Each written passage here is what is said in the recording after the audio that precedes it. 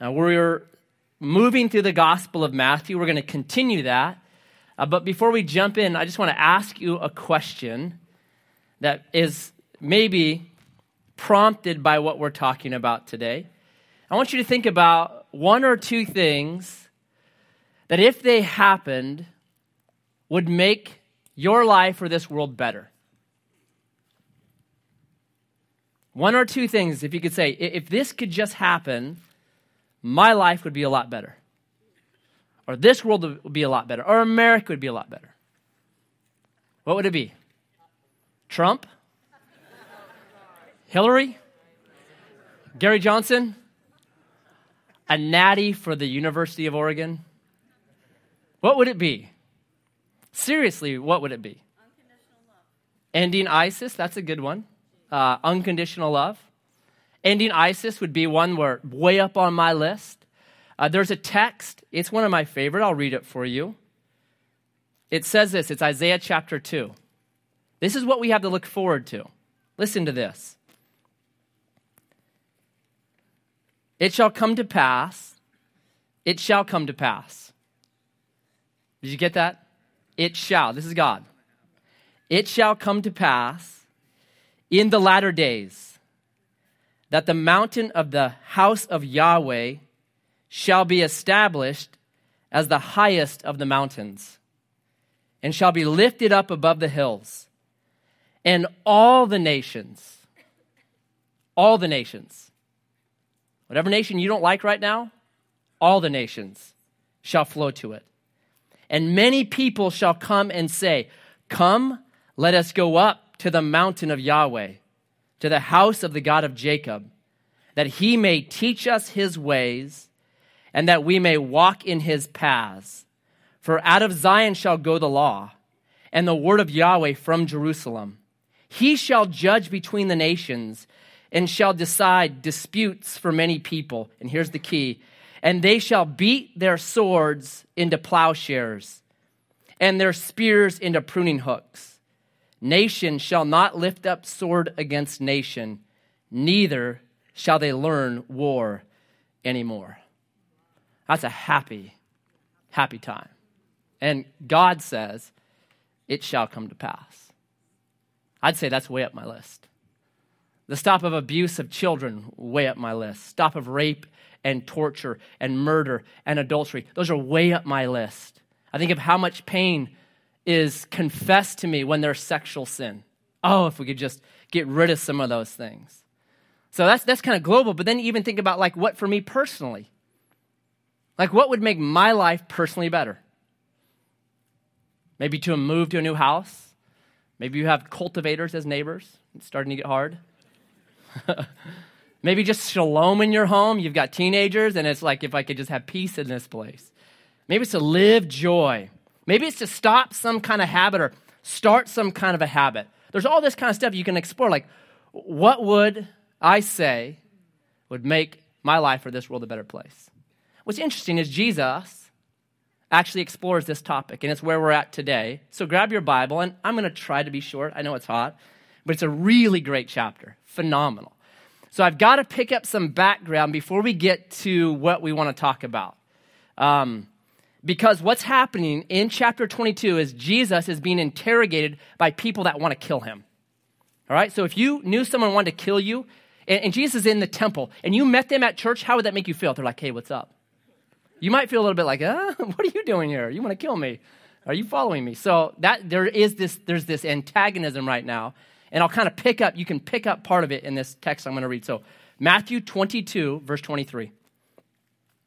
And this is midstream. Wednesday we'll get the whole thing, but this is midstream in this interrogation attack of Jesus. The same day, Sadducees came to him, who say there is no resurrection. And they asked him a question, saying, Teacher, Moses said, if a man dies having no children, his brother must marry the widow and raise up offspring for his brother. Now, there were 7 brothers among us. The first married and died, and having no offspring, left his wife to his brother. So to the second and third, down to the 7th. After them all, The woman died. In the resurrection, therefore, of the 7, whose wife will she be? For they all had her. Right? One bride for 7 brothers. You could make a movie. So there's this hypothetical question placed. Look at the response of Jesus. Verse 29. But Jesus said to them, you are wrong because you don't know the scriptures nor the power of God. Essentially, here's Matt Heverly translation, you're stupid. That's what Jesus says to them, you're stupid. Why? Because this is a fairy tale. There's an extra canonical book called the Book of Tobit where this story comes. And so they're reading fairy tales, if you would, and they're bringing fairy tales to Jesus, and he's just done with it. At this point in this interrogation, he's done with it. Are you kidding me? This is childish. It's like asking me about Superman and Batman and Robin, and they're all fighting, and Superwoman jumps in, and who has the better cape? Jesus is like, it's childish. Come on, it's Batman, of course. So there's this, you can feel the angst. So Jesus answers, verse 30, for in the resurrection, they neither marry nor are given in marriage, but are like angels in heaven. And as for the resurrection of the dead, have you not read what was said to you by God? I am the God of Abraham and the God of Isaac and the God of Jacob. He is not the God of the dead, but of the living. And when the crowd heard it, they were astonished at his teaching. We'll talk about eternity on Wednesday. But Jesus says, you're clueless about the renewal of all things, about the new heavens and the new earth, about eternity. You're clueless. Okay? So there's animosity, right? You can feel that. Now look at this, verse 34. But when the Pharisee, this is another group that's anti-Jesus, when the Pharisees heard that he had silenced the Sadducees, they gathered together. And one of them, a lawyer, asked him a question to test him. Teacher, which is the great commandment in the law? And he said to him, you shall love the Lord your God with all your heart and with all your soul and with all your mind. This is the great and first commandment. And a second is like it. You shall love your neighbor as yourself. On these 2 commandments depend all the law and the prophets. Different answer there. In fact, if you read Mark, he talks about this same story. It says that Jesus said to this man who asked the question, you're very close to the kingdom. It's super, super positive. So Jesus goes from this, hey, you're stupid. Why are you asking that? To, hey, bro, that's a great question. And you are really, really close to the kingdom with those kind of questions. Jesus loves this. And he gives an answer. You know, we're the same kind of people today, aren't we? We always want to know, what's the greatest movie of all time? What's the richest man who's ever lived, right? Who's the greatest Olympian? Is it Michael Phelps? Or is it that dude from 2,000 years ago, Leonidas of Rhodes, who supposedly finally got his record broken after 2,065 years or whatever? Who's the greatest? We always are wanting the top, the greatest. This guy's doing the same thing. I've read the Bible, and there's tons of commands. Right? The first command is, hey, Adam and Eve, go make some babies. Second command is, hey, subdue this world. Third command is, when you get married, leave and cleave. There's just tons of these commands throughout the Old Testament, and this guy wants to know, what's the most important one? What's the big one? What's the top one? Right? So Jesus then says, these 2 are it. Love God with all your heart and all your mind and all your soul, and love your neighbor as yourself. And then he says, on these 2 depend, or you could say balance, all the law and the prophets. Every bit of revelation up to this point, the law, which is the first 5 books of the Bible, the prophets, which is essentially the rest of the Bible, all of it depends on these 2. All of it balances, all of it finds its sink in these 2 commands. That's pretty radical. That's simplified. I like simple things. Don't give me all the 613. Give me 2. I like that. But if you begin to look at these commands, what you find is, how do you actually do that?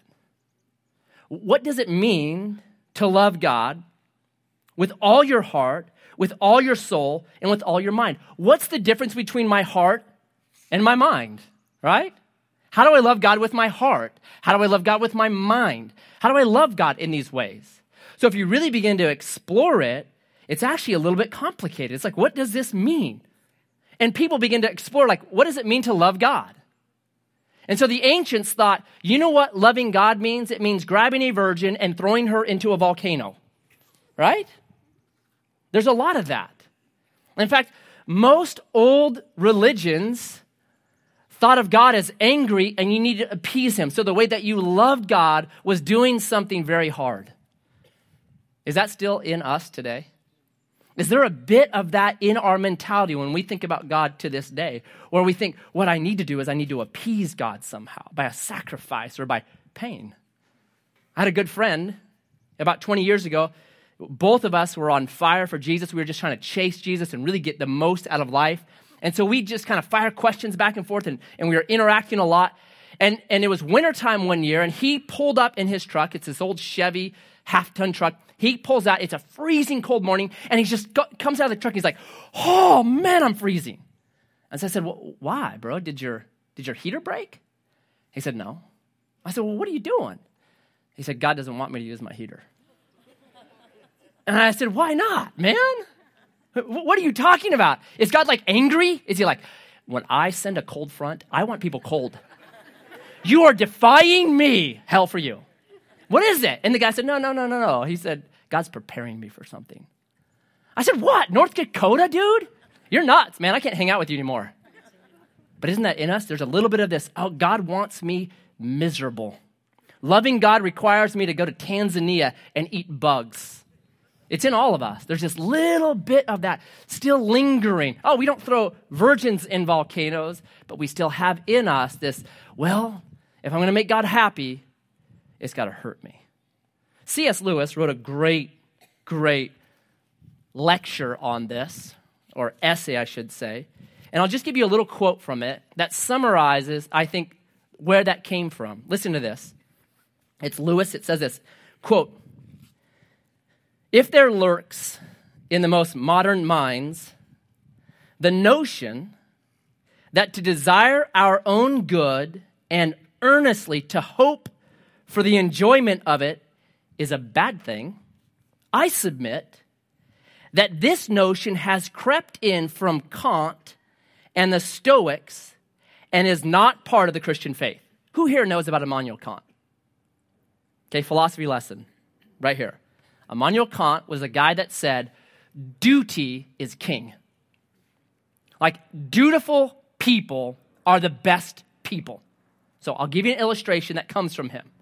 He said this, it is better for a man to stay married to his wife out of duty than to stay married to his wife out of love and passion. All right? So that would look like this. You come up to me and you ask me, Matt, how's your marriage?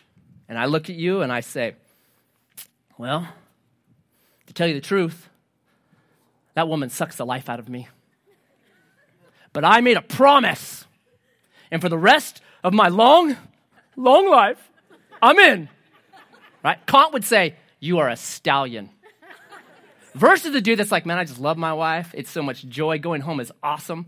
No, he says that's king. So Immanuel Kant has had this influence on Christianity that C.S. Lewis says has crept in. And so we start thinking it's better to be miserable than to enjoy ourselves. And so he finishes, and here's the part that everybody knows. There's your philosophy lesson, Kant, duty. Indeed, if we consider the unblushing promises of reward and the staggering nature of the rewards promised in the gospel, it would seem that our Lord finds our desires not too strong, but too weak. We are half-hearted creatures, fooling about with drink and sex and ambition when infinite joy is offered to us, like an ignorant child who wants to go on making mud pies in a slum because he cannot imagine what is meant by the offer of a holiday at the sea. We are far too easily pleased, end quote. I love that. No, God doesn't want us miserable. Jesus says, I've come that you might have joy and you might have that abundantly. So we have these notions that are incorrect, that we got to throw a virgin in, can't use our heat or whatever, but we're still left with the question of, what does it mean to love God with all my heart and all my mind and all my soul? How do I actually walk that out? Or how do I love my neighbor as myself? What does that look like? So if I love jalapenos on my burrito, do I always put jalapenos on my burritos when I make them for someone else? Right? What does it look like if I'm suicidal? How do I love my neighbor as myself? Do I kill him? I mean, you just got to start kind of walking you got to go to the extremes, right? To really understand, like, okay, how do I actually walk this thing out? What does that mean?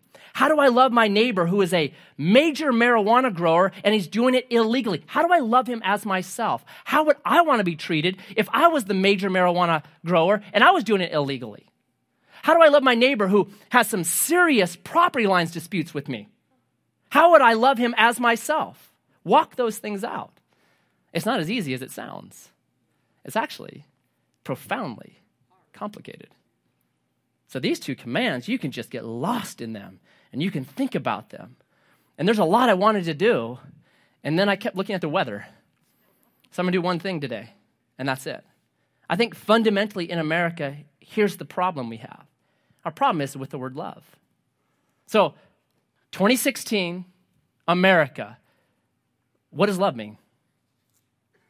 We have all these different things that we think we love, right? Sometimes it's a feeling, like it's passion and it's excitement and it's a feeling. So we say, man, I love her, I love him, right? It's love, that. But sometimes it's a casual preference, right?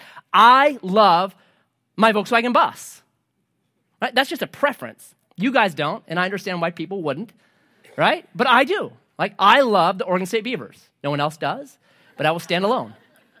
Right? It's my preference. I love trout almondy and a light Dijon mustard sauce. Who wouldn't? It's delicious. Right? So we use this word for just casual preferences. I love cilantro. Who here hates cilantro? Raise your hand. Amen. Here's what I found about cilantro. Cilantro divides America in half. There's no middle ground, right? It's like Republican and Democrat. Like, either you love cilantro or you hate it. There's no like, I'm okay with it. It's funny. It's one of those things. So, it's a preference then. I love cilantro. I hate cilantro. So we have, part of it is like, okay, it's a feeling. Sometimes just casual preference, like, well, I prefer this thing over something else. But it also means commitment. Like, I love my wife. I love my kids. It means what? I'm committed to them. So what is love then? What does it actually mean? Jesus says, fundamentally, if we're going to balance, if we're going to get our world in sync, then you've got to love God with all your heart, mind, and soul, and you need to love your neighbor as yourself. Well, there's really a complicated thing right there, and we don't understand what it means to love. So I want to do one thing today. I want to do a flyover of love, because the Bible does not leave us without the answer. So flip, if you would, please, to 1 Corinthians chapter 13. And we're going to start trying to figure out what it is. Is love a preference, right? It's I prefer God because the option is Satan. And I don't want that. Is love a commitment? Is love a feeling? Well, we can figure it out real quick. So a 30,000-foot flyover, 1 Corinthians 13. If you want to just read a great chapter, read 1 Corinthians chapter 13. Like, it is so magnificent. It's unparalleled to me in its beauty. All I'm going to read, though, on a hot day, is verses 4 through 8. So listen to this. Listen carefully to this. Here's your definition. Love, and it's the Greek word agape. It's a certain kind of love. Love is patient and kind. Love does not envy or boast. It is not arrogant or rude. It does not insist on its own way. It is not irritable or resentful. It does not rejoice at wrongdoing, but rejoices with the truth. Love bears all things, believes all things, hopes all things, endures all things. Love never ends. Isn't that brilliant? And what you see is there's a division between what love is and what love is not, right? It's like there's a grouping. Love is this, and it is not this. So love is patient. Love is kind. Love bears all things. Love believes all things. Love hopes all things. Love endures all things. Love never ends. Love rejoices with the truth. That's what it is. But then on the other side, love is not envious or jealous. Love is not boastful. Love is not arrogant. Love is not rude. Love does not insist on its own way. Love does not rejoice at wrongdoing. It's like there's this division. You have the is, and you have the is not. Now, who defines love in these terms? Notice it's not a feeling. It's not really even a commitment. It's not a casual preference. What is it? What are all these things? They're actions, are they not? Being kind is an action. Being jealous is an action. Being envious is an action. Being resentful is an action, right?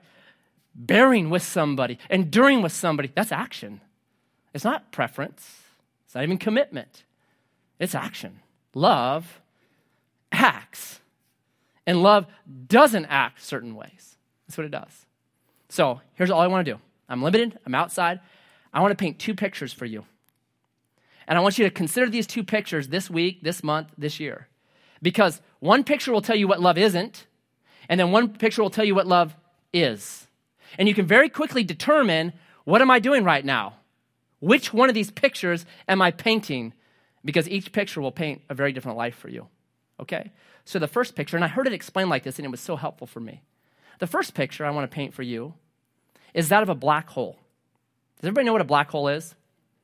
Okay, so black holes, they're called the event horizons. They're a very unique thing that scientists believe, pretty sure exists in our solar system. So there's gravity. There's always gravity between everything. Do you know that? So there's an attraction between me and you guys right now. If you really want to see gravity between people work well, just look at teenagers. It works really well between them. There's an attraction, right? So the bigger you are, the greater the attraction is. All right? So I heard black holes explained like this, and I've never forgotten it. Physicists talk about space like a big sheet, okay? So let's say this black tarp here is space. And I go up on top of this roof right here, and I take about 50 golf balls, and I just kind of throw them up here, and they kind of scatter around, and they settle. Will they indent the tarp very much? No, just a little bit. But if I go up there and I take up with me a big golf cart, and I throw it on, and I totally could, I throw it on here, what's going to happen? It's going to make a massive divot inside of this tarp, right? It's going to go all the way to the ground. What is going to happen to all the golf balls? They're going to get sucked into that divot. That's a black hole. A black hole deforms space in such a way that anything that gets close to it just gets sucked into it. And what happens in a black hole is this. Black holes take apart the very molecular structure. So atoms, which are made of electrons and protons and neutrons, are actually disassembled. Black holes decreate. They destroy. Whatever comes into them, they actually take it apart at the very electronic atomic level, and it becomes nothing. It just gets squished in and becomes more and more dense and stronger and stronger and stronger, and they destroy everything in their path. That's what love isn't. It's all these isn'ts. It's not envious. It's not boastful. It's not arrogant. It's not rude. It does not insist on its own way. It's not irritable. It's not resentful. It's right? It's all the isn'ts is a black hole. Okay? When I think the entire world is to revolve around me, where everything is to serve me, where everything is going to be to make me happy, what I become is all the isn'ts. I become envious of anyone else's good fortune. Why them and why not me? I become boastful. I want everyone to know how great I am. Look at the giant black hole that I am. I want everyone to realize that this world is to serve me. I rejoice in bad things. I become very irritable. If anyone is going to try to escape from my orbit, I get mad at them. Why aren't you making much of me? Why aren't you telling me how great I am? And what eventually happens to you in that space is this: you become angry. And if you know anger is a derivative emotion. It means this: it's not like a pure emotion like laughter. It means something in your life is wrong, and you're reacting to that wrongness, and the reaction is anger, right? And in this case, it's bad anger. It's anger where why aren't people making much of me, okay? So what happens when we live those kind of isn'ts is we actually destroy everything around us. We're just like a black hole. We undo the imago Dei. We undo God's creation. We undo God's goodness. We undo God's plan because we're all these isn'ts. So that's the first one. Black hole. Destroys. The second picture, the is a bacteria cell. You guys remember biology? Right? The cell is the very basics of what makes up all living things. From the amoeba to the bacteria to the plant to me to you to your dog to your cat, all made up of cells. If you know bacteria, though, bacteria exist for one thing. They actually exist to push out all that they are, to give up part of themselves, a lot of themselves, actually half of themselves. And what do they try to do? Make another one. Right? That's the whole process of a bacteria cell. It just wants to make more. It wants to say, it's not about me. Actually, it's about me giving myself away, and I'm now creating more. There's more. Instead of one, now there's two. The entire purpose of bacteria is to reproduce itself. It gives up all of its energy, all of its time to give itself away, and it makes more of itself. To me, that is the very definition, the very picture of love. Love is an attitude of action that you say, life is not about me. Life is about me giving myself away to produce and to give to other people. So John 3:16, the very classic gospel verse says this: for God so loved the world that he gave. He gave himself away. That is what love is supposed to be. Love is supposed to be that a bacteria goes from 1 to 2 to 4 to 8 to 16 to 32 to 64 to 128 to 256 to 512 to 1,024 to 2,048 to 4,096. I could keep going, but I don't want to boast. Right? That's what bacteria does.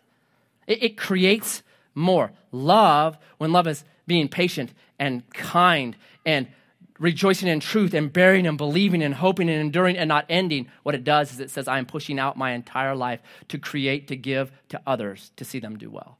And it's beautiful. And Jesus says, when that happens, the world balances, that it's in sync, right? When I am patient, what am I saying? You get my time.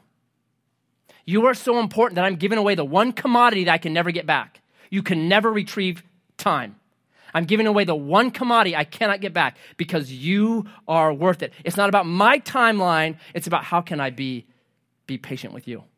And I'll tell you, there's no way to learn patience like being a parent, because kids do not work on your timeline, right? Go to bed. I want to surf the internet. Come on, right? It's this, and you feel these tensions in it, like, whoa, okay, you're asking something for me. Kindness is what? I am extending to you my hospitality. I'm extending to you my essence. I'm giving you something which is my kindness, right? Rejoicing in truth is, man, I'm so happy for you. It's like all the is create something that's beautiful and right. I'm never going to give up on you. I'm going to hope, and I'm going to believe, and I'm going to endure with you, even if you're a black hole. I'm going to keep doing that. Best example of this is a mom with a son who's on drugs. Moms do this. They endure. They bear. They do not give up. They demonstrate love in a way that I think is exemplary. I'm not giving up. They're my son. They still have the imago Dei in them, and I will not give out. You will not wear me out. I will still answer the phone when you call. That's love. It's beautiful. It's right. And so a couple of Wednesday nights ago, I was sharing about kind of this topic. And I said, if you want to be miserable, be a black hole. Make the whole world about you. Make everything about you. You're just going to be miserable. You will be the greatest enemy to your joy you ever imagined because you destroy it. You take apart the thing that you want, right? Everything becomes about you. And when it's not, you're irritable, you're resentful, you're angry. But if you'll just simply get the point, it's not about me. It's not about me. I'm going to lose my life so I can find it. I'm going to take up my cross and start to follow, denying myself, take up my cross and start following Jesus. What happens is there's this brilliant thing that happens. Everything works better. You're a better husband because your wife's not your slave, right? You're a better parent because you go to the soccer game and you enjoy the soccer game. Instead of being like, son, represent. Come on. Everyone needs to know what kind of people we are. The DNA you have in your veins, right? I mean, give me a break. He's a 5-year-old, right? If they don't pee themselves, it's a win. Go for pizza, for crying out loud. But you can't when you're a black hole because everything revolves around you and everything has to serve you. And this world doesn't work like that. And when it's out of sync, you just destroy the good things that God has for you and me. So I want you to ask yourself, this past week, have I been a black hole?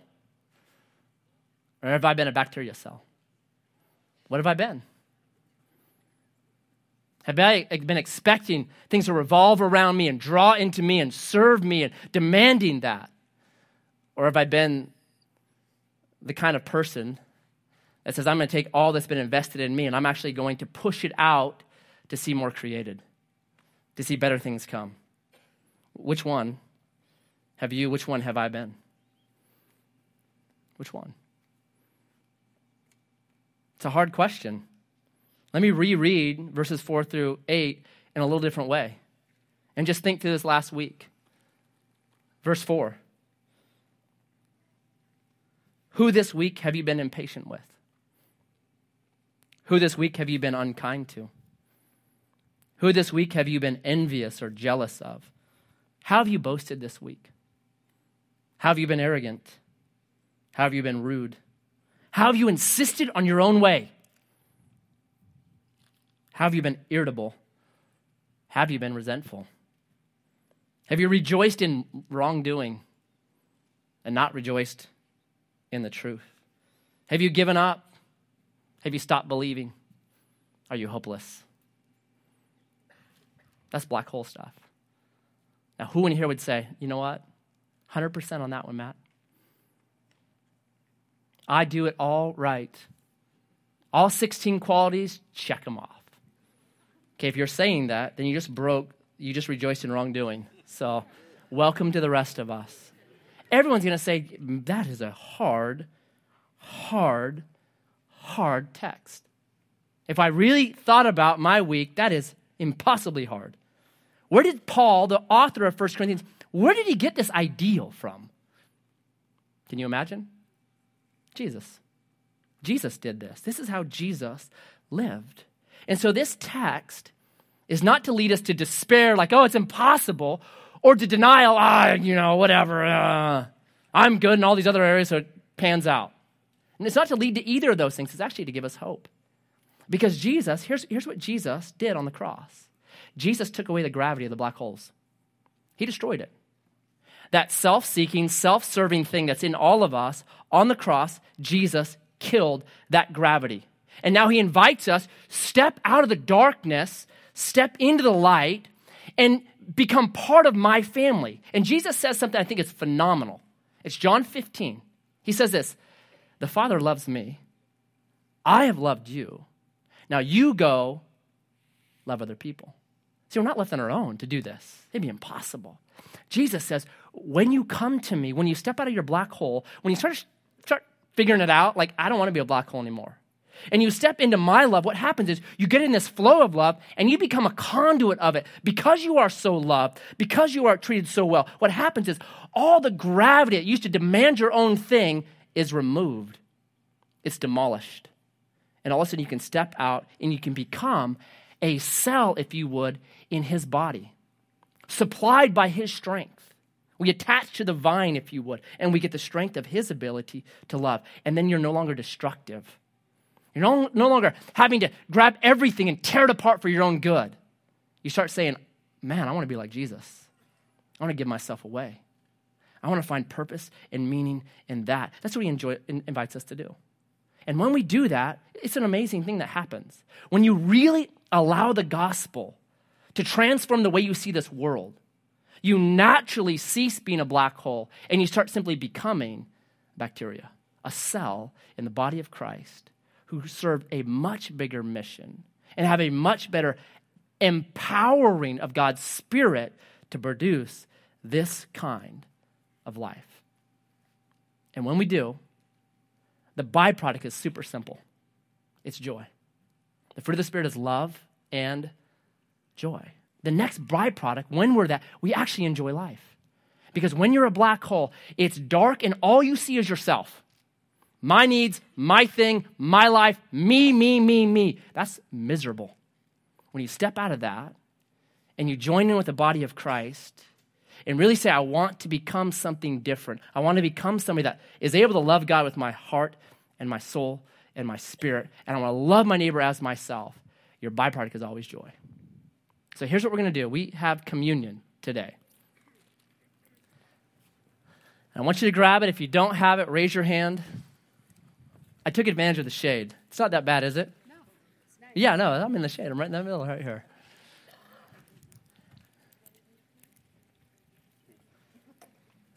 So raise your hand if you don't have it.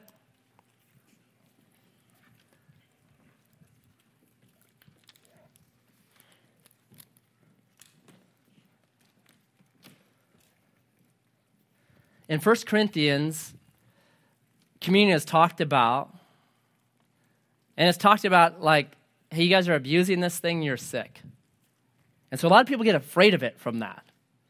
But if you read that text real carefully, you shouldn't be afraid.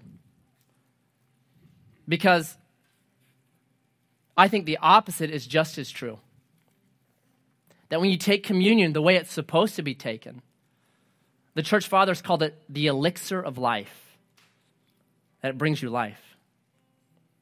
That when we remember Jesus allowed his body to be thrown into the black hole of sin and death, to be torn apart so that we would never have to be in that black hole. That he demolished the black hole with his body. When you remember that love, that sacrifice, when you know that it was done for you, what happens is the gospel becomes the power of God to save you from yourself. Romans 1:16.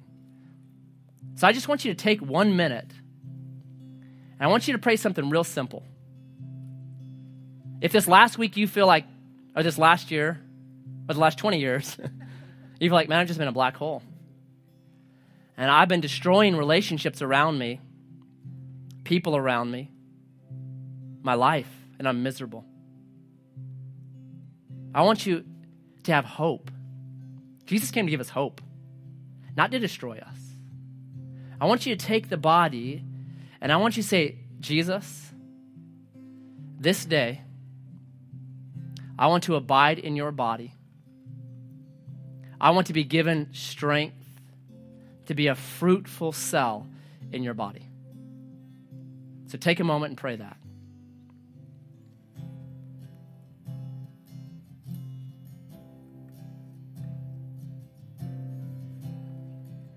Jesus, there's such mystery in communion.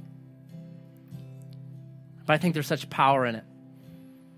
And so I pray this morning as we partake in your body that was cast into the black hole of sin and death and torn apart for us.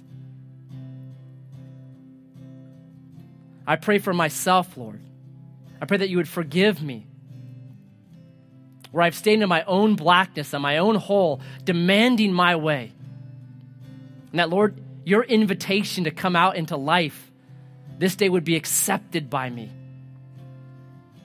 And I'd be reconnected to you in strength, that I would be a cell in the body of Christ, receiving strength. Let's eat together.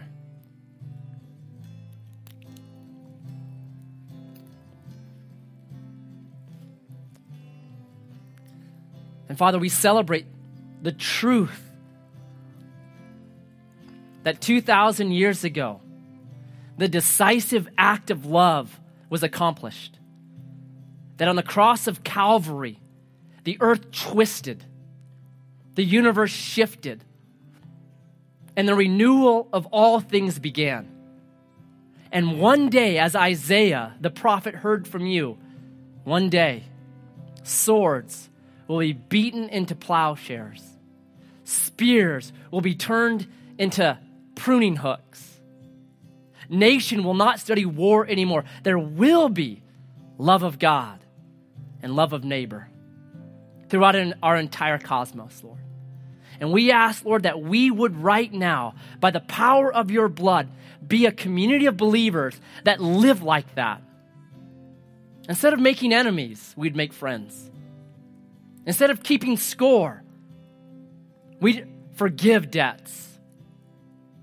Instead of living like black holes, we would live to give ourselves away because we are members of this community and we're part of the renewal of all things, Lord. So I pray for anointing upon Edgewater Christian Fellowship this morning to walk out of this place as kids of the kingdom, reproducing the joy and the love that you've given to us.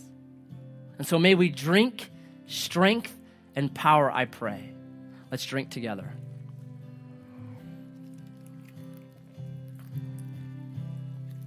And we pray this in Jesus' name. Amen. Amen. God bless you guys.